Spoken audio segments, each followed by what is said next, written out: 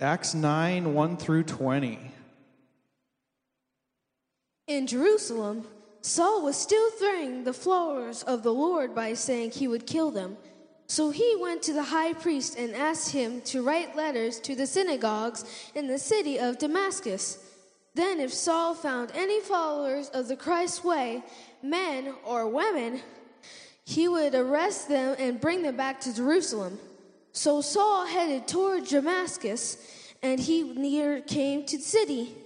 A bright light from heaven suddenly flashed around him.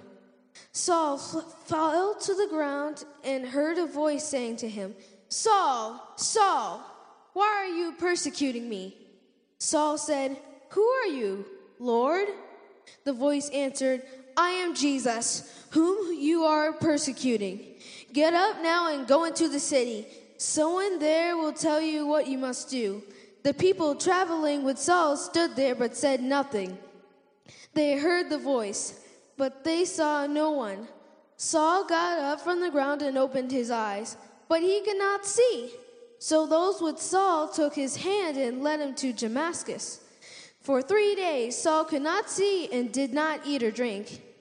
There was a follower in Jesus in Damascus named Ananias. The Lord spoke to Ananias in a vision. "Ananias." Ananias answered, "Here I am, Lord." The Lord said to him, "Get up and go to the straight street. Find a house of Judas and ask for a man named Saul from the city of Tarsus. He is there now praying. Saul has seen a vision in which a man named Ananias comes to him and lays his hands on him. Then he is able to see again." But Ananias answered, "Lord, many people have told me about this man and the terrible things he did to your holy people in Jerusalem. Now he has come here to Damascus, and leading priests have given to the power to arrest everyone who worships you." But the Lord said to Ananias, "Go, I have chosen Saul for important work. He must tell about me to those who are not the Jews, to kings, and to people of Israel. I will show him how much he must suffer for my name." So Ananias went to the house of Judas. He laid his hands on Saul and said, "Brother Saul, the Lord Jesus sent to me. He is the one you saw on the road on your way here. He said me that you can see again and be filled with the Holy Spirit." Immediately, something that looked like fish scales fell from Saul's eyes, and he was able to see again. Then Saul got up and was baptized. After he ate some food, his strength returned. Saul stayed with the followers of Jesus in Damascus for a few days. Soon he began to preach about Jesus in the synagogue, saying, "Jesus is the Son of God." Awesome. Honey, she did an amazing job. Awesome. And may God add his blessing to the public reading of his word. You guys may be seated. All right. Pastor John, or Vicar John, as your website says. That's right. And I'll talk about that in just a moment here. As we were having the scripture read to us, I noticed once again that the print they use when they read up here is like that big. And I need print like this, see? And I could never read off that sheet, and they did a wonderful job in both services. Thank you very much. I would like to introduce myself. I'm Pastor John Berg. I'm a retired United Methodist pastor. Even though this is my second week of 5 weeks in a row filling in for others, I guess that's what someone will have to define retirement to me, I guess. That's how that works. Last time I preached here, I was the fill-in for the fill-in, as the pastor filling in for Pastor Dave couldn't make it. So therefore, now I've graduated to just the fill-in, so that works for me, all right. So it's a pleasure to be here this morning. It's a joy to be here. For those who don't know me very well, I love getting up and preaching about Jesus Christ. Some might call me a prosperity preacher, but I assure you I am not. The reason we need a Savior is because of sin. Anyway, I'm getting ahead of myself here before I start the sermon. I remember the last time I was here, I gave you a charge to go forth and do something. I want to see how you did. I asked you to bring someone new to church. Do you remember that? how'd you do? I didn't say invite someone to church. I said that's too easy, and it doesn't work. However, if you bring someone to church, then it gets them here, and then it's up to the Holy Spirit and Pastor Dave and his crew, and it's pretty easy to do because you just have to invite someone out for breakfast on Sunday morning, and then you stop by at church, and you're having something to eat and having some fellowship and having some worship. It's a great tool. So plan on doing this. There's a lot of empty seats in both services. Bring someone to church. Now, before we get to the sermon, I'd like to invite you to our new website, as Blake pointed out. I have a website called vicarjohn.com. That's vicarjohn.com, and you'll find this sermon plus others and the text. And then there's a video on there that you can just hit it, and it'll automatically go to YouTube. It'll take you there. We are also on Facebook and YouTube with the same name, Vicar John. That's one word, small letters. You have notes there. You can write notes, Vicar John. I didn't do that first service. I forgot about that. That can be your notes for the day. We also have the web page, and we have Facebook and YouTube, and it's on Tumblr and Pinterest and others. However, what we do is more than a sermon. It's a worship service. I have a prayer time and different things that we do there. I try to keep it under 30 minutes for the people who are busy. It's a chance for people to worship who have no other way to worship. So really, it's not for you today. It's for those who aren't here. How does that work? The reason I'm telling you this is not to promote my own ego or anything. We put this out for free. We don't get paid or anything for it. We put it out there so people have an opportunity to worship and know Jesus better. And we all know people who aren't here today, and it's rather common, unfortunately, for people to come to church in a haphazard fashion. Personally, I believe that you need Jesus all the time, and you should be in worship at least once a week. So if you know people who are unable to attend, just tell them about this website so that they can worship. The second reason for doing this website is our daughter Brandy in Orlando. She's a web designer, and she knows lots of people in the industry. And when she does something on YouTube, it's not uncommon to get 3,000 and 4,000 viewers. And bless her heart, because she wanted a way to reach people with this message of Jesus. Therefore, she set this whole thing up. And I can assure you that I know absolutely nothing about the workings of this thing. And if there's things that are mistaken on there, it's because I've been messing around. So anyway, and the last reason we do this is selfish. I need to keep active. I find there's nothing more fulfilling for me than doing a worship service. I'd also like to warn you that I might be referring to last week's sermon a little bit about Peter, and if you want to know more about that, you're just going to have to go on YouTube or find the website to see it. Anyway, with that said, now we can get to the message. Now I fulfilled Greta's requirement of being a little bit longer so that she didn't have to. She wouldn't be scrounging for Sunday school anyway. So let's get to our message. Let's pray first before we start. Gracious Lord, we just thank you, Lord, for all that you do and the love you give us that just never stops, Lord. And we ask this morning that you put the Holy Spirit upon us, Lord, as we come to worship you, and cast out any bad spirits that might be here, Lord. Just cast them right out on 45th Street. Get them out of here. Be gone with them. And we just thank you, Lord, for doing this, for anointing us with the Holy Spirit. And we ask that the words of my mouth be your words, and they fall upon open ears and minds, and especially open hearts. In Jesus' name we pray. Amen. I would guess that if I went around the room today, I would find that many people don't like change very much. I know that I don't care about it. And many people I know are like that. And there's probably really nothing wrong with that, unless, of course, it inhibits your ability to function. You don't get to live as long as I have without being able to adapt, however, and that's totally different than change. We adapt because we have to, and we may not like it. And as I said in last week's sermon,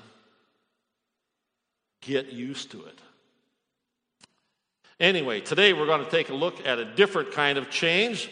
This is a change that's fiercely resisted because Satan owns this world. It's a change that's always good, and yet so many don't have it. Let's look at the story of Saul and see if we can see ourselves in the life of Saul.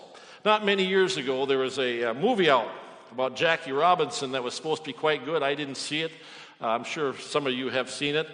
He was the man that broke the color barrier and changed Major League Baseball for the better. He did not have it easy. Fans jeered him at every stadium. Players would try to trip him and stomp on him and kick him. Last week I preached about how life isn't fair, and it sure wasn't fair for Jackie Robinson.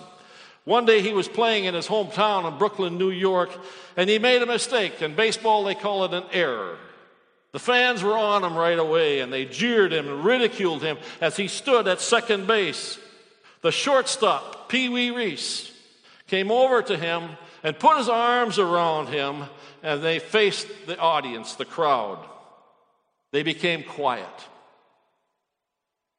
Robinson said that gesture probably saved his career. So often we don't realize how our actions hurt someone. Oftentimes we make a mistake, or we like the fans in the crowd and we do something shameful. And you should always remember to praise the Lord during these times, because He's the one that comes up to you and puts His loving arm around you so that you can try again. He loves you that much. God also wants you to reach your full potential. Now, the main problem here is that we don't know what that really is. This is an example of why you should be doing all the little things you can to help people like Jackie Robinson. It will never hurt you to know the checkout people at Hornbacher's or wherever you shop. You never know who you're talking to. You might have heard this story before. Warren Kimball tells it of a Sunday school teacher who led the famous D.L. Moody to Christ in the 1800s. Excuse me. And then in 1870, Wilbur Chapman attended a D.L. Moody meeting in Chicago and received personal counseling and was led to Christ by Moody himself, and he became his friend and co-worker, and they did lots of things. And then he went and he hired a former baseball player named Billy Sunday to work as an advance man for him. And in 1924, Sunday held an evangelistic campaign in Charlotte, North Carolina, and from that grew up a prayer group, what would eventually be known as the Charlotte's Businessmen's Club. This group of men invited a fellow named Mordecai Ham to an evangelistic event in 1934. At one of these meetings where Mordecai Ham was preaching, a 16-year-old lad named Billy Graham came forward and received Jesus Christ as his personal Lord and Savior. And of course, Billy Graham has gone on to preach to millions of people around the world. The point of all this is that you do not know what God has in mind for the person sitting next to you or the people sitting around you, and that includes you. His plan could be for something great to happen now, or in 40 or 50 years, or continuing from 2,000 years ago. And this is where we're at in this morning's scripture. The first two verses we meet a Pharisee who is a leader amongst Pharisees. He's very intelligent, he's very persuasive, and on a mission that he knows comes from God. He's out to destroy everyone who's involved in the new religion called the Way, which is what the Christians were called. He has already murdered Stephen, and now he's making murderous threats against all the disciples with the blessing of the high priest. His name is Saul, and he was possessed to do away with the disciples. You know, the tough part of a situation like this is that Saul thinks he's doing the work of God. These people are hard to figure out. They do what they do with little regard for anything else because they know that God told them to do it. Organizations have been doing this for centuries. The Catholic Church knew they were doing God's work when they sold indulgences for cleansing sins in the Middle Ages. The Church of England knew they were doing God's will by only ministering to the rich people. Even governments today say that they are doing God's will as they are murdering and oppressing millions of people. What's wrong with us? Why can't we learn? Why can't we see that Jesus Christ is the only way? And it's not just organizations that do this. Adolf Hitler thought he was a wonderful Christian, and look what he did. And I'm sure that if you remember, no one could talk any sense into Jim Jones before his cult committed mass suicide. And those lunatics that caused 9/11 knew they were right. And we don't have a clue as to what's going on in the minds of these people who shoot up our schools or other places where crowds are gathering. People, we have a sick society. We have people like Saul all around us. One of the most disheartening things that I hear is when someone tells me that God has told them to tell me something. When I hear this, red flags go up all over. These people seem to think they have a special pipeline to God that no one else has.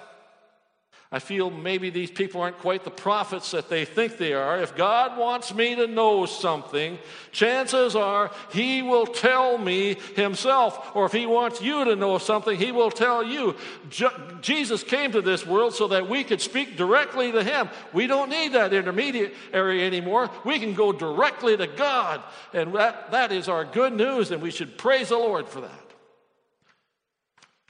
Suddenly, Jesus appears before Saul, who was on his way to Damascus to persecute more Christians. Even though Saul has been one of the worst enemies of Jesus, Jesus only makes him blind. He doesn't do anything else. Even though he had the power to do anything, he just makes him blind and tells him to go, and he'll be told what to do. For 3 days, Saul is blind. 3 days. He's in total darkness. He's led to the city and stays. And I imagine that Saul had some real soul searching done in those 3 days. I cannot begin to imagine the processes of some of these high and arrogant leaders, such as Saul. These high leaders just have a hard time to admit that they are wrong. If some of you might remember Richard Nixon, it took him a couple of years or so before he admitted he was wrong. And some other leaders like Bill Clinton never did admit he was wrong. Satan works with this huge problem in our lives called the ego. It seems that we have a hard time getting past our egos. We would rather be blind than to give up to our egos. And then Jesus strikes Saul blind.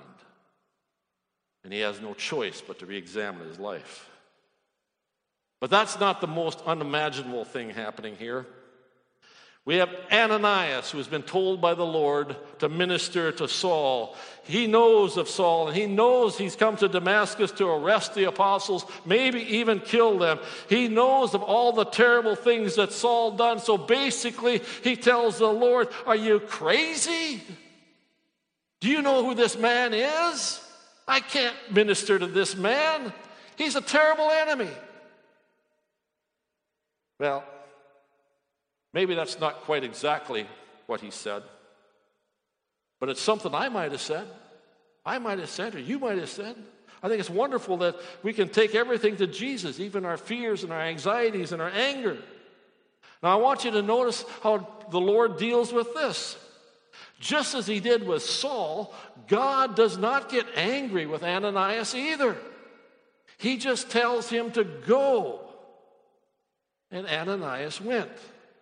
Ananias also had to swallow his ego. He's a regular person, just like you and I. We all have our egos that can stand in the way of our God. Now we come to the most important part of this scripture. Saul is in a bad way. He's blind. In those days, blind people had to fend for themselves. There was no programs for them. As a matter of fact, there's very little sympathy for them. Normally, he could have been left on his own. We need to remember that this society was primitive by our standards. It was Jesus who brought compassion into this world. Jesus is responsible for all of our compassion programs. Before this time, there was very little compassion for anyone considered less than you, and we can see this as how the Romans treated the Jews. But Jesus loves Saul, even though he's a down-and-out rat. Through Ananias, the Holy Spirit is given to Saul because Jesus had big plans for him. He has such big plans for him that Luke, the author of Acts, writes about him for the next 18 chapters in the book of Acts. He has such big plans for him that he will go on to write the majority of the New Testament books. Saul is a changed man. We talked about this last week, and I've talked about it many times. Jesus changes people for the better. Saul is no longer that evil scoundrel of a Pharisee. He's now a dedicated follower of Jesus Christ, the very man he had hated just a few days before. He is so changed that even his name will be changed. He will soon be known as Paul. Paul will be the one to take the gospel and spread it to the Gentiles in the area and the known world. He will go on to affect every generation from then till now. He's not unlike an unknown Jackie Robinson or a 16-year-old Billy Graham. God sees potential, and he gets events started so that they come back to honor him and not us. I stand before you this morning, and I see all the wonderful, the good potential sitting before me. It's up to you to go out and get started. Spread the name of Jesus wherever you go and whatever you do. Now, the question that comes up in some minds when we read passages like this is, how do we know when we are indeed saved?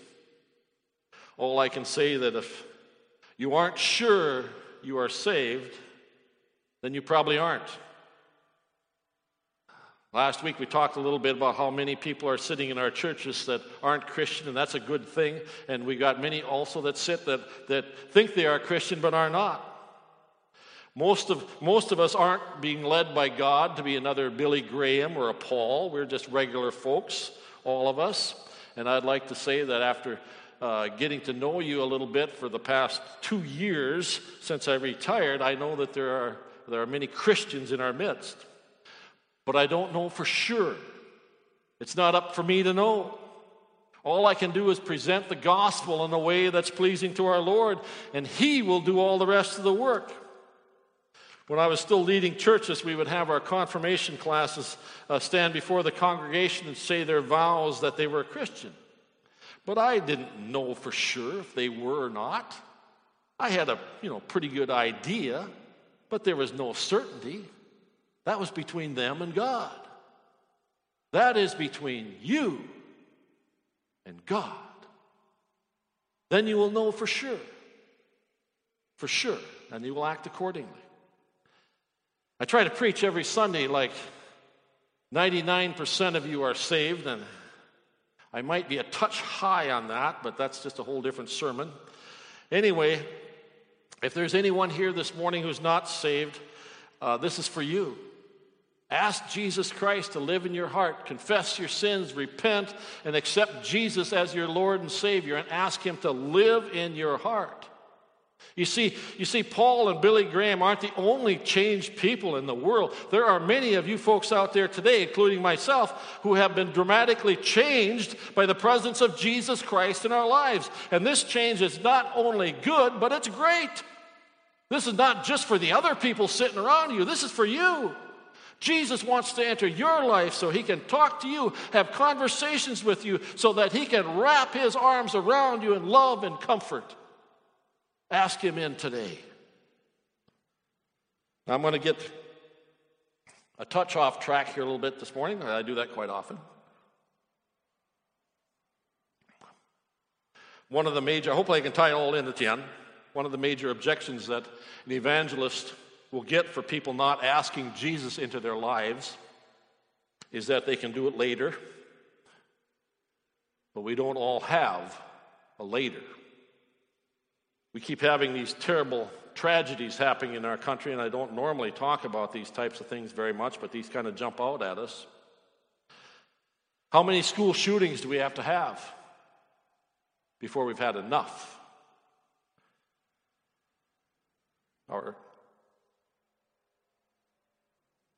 daughter and son-in-law were at that concert where that terrible massacre happened in Las Vegas last fall. Things can hit real close to home real quickly. We have so-called terrorists doing bombings and other abhorrent deeds all over the world. And by the way, we should quit calling them terrorists and start calling them chickens, because that's exactly what they are. Anyway, my first thoughts and prayers always go out to those families that have been left devastated and have huge holes in them. I think the bottom line is this, and I've said this many times. We are a broken people living in a broken world. And it's not just a little bit broken. It's way broken. Way. The first thing that happens after one of these tragedies is we point the blame finger at someone. We cannot come to grips with the fact that we are to blame for this. God did not do this. This is the work of Satan and not God. God will try to get a hold of us, or Satan will try to get a hold of us any way he can. And when he finally succeeds and he breaks something, and then terrible things happen. But God did not do this. But he will get some glory out of this somehow. Some people will change, or some people will come to know Christ because of this and do great things. Through all the hurt and agony, God will shine through. Satan may win a battle here and there, but God has already won the war. He will triumph in this somehow, and I should be hearing some amens to this.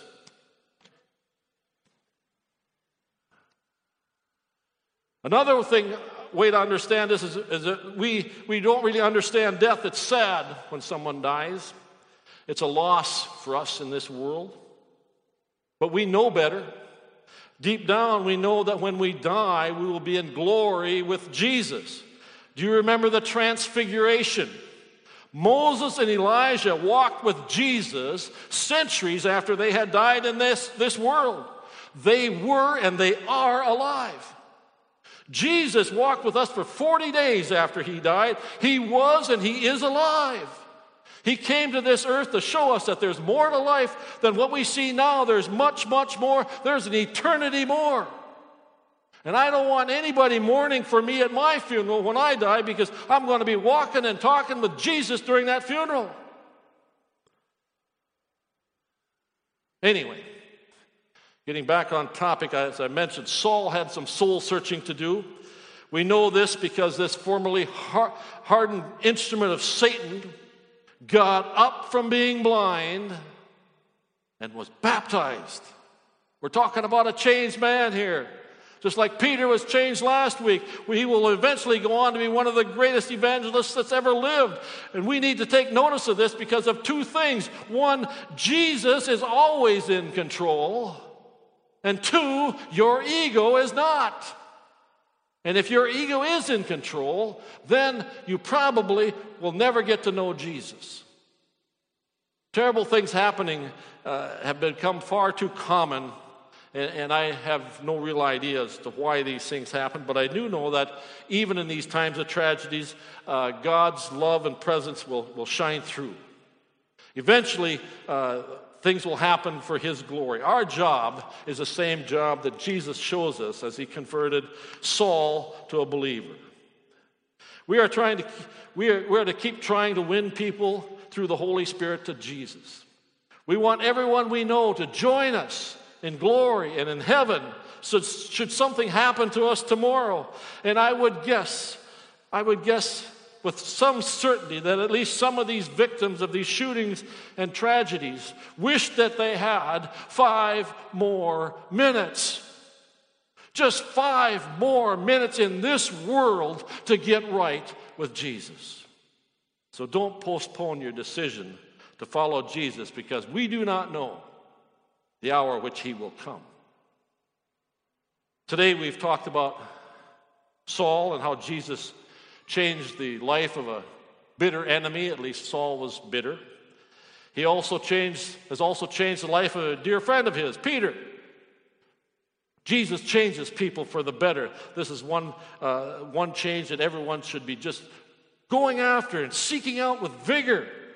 And whatever you are doing and wherever you are at, do it in the name of Jesus. Things will be better, and that's a promise from Jesus, who loves you more than you will ever know in this world. His love for you specifically will never stop. It goes on and on and on and on. So grab a hold of it and praise the Lord. And thank you, Jesus, for first loving us. Let us pray.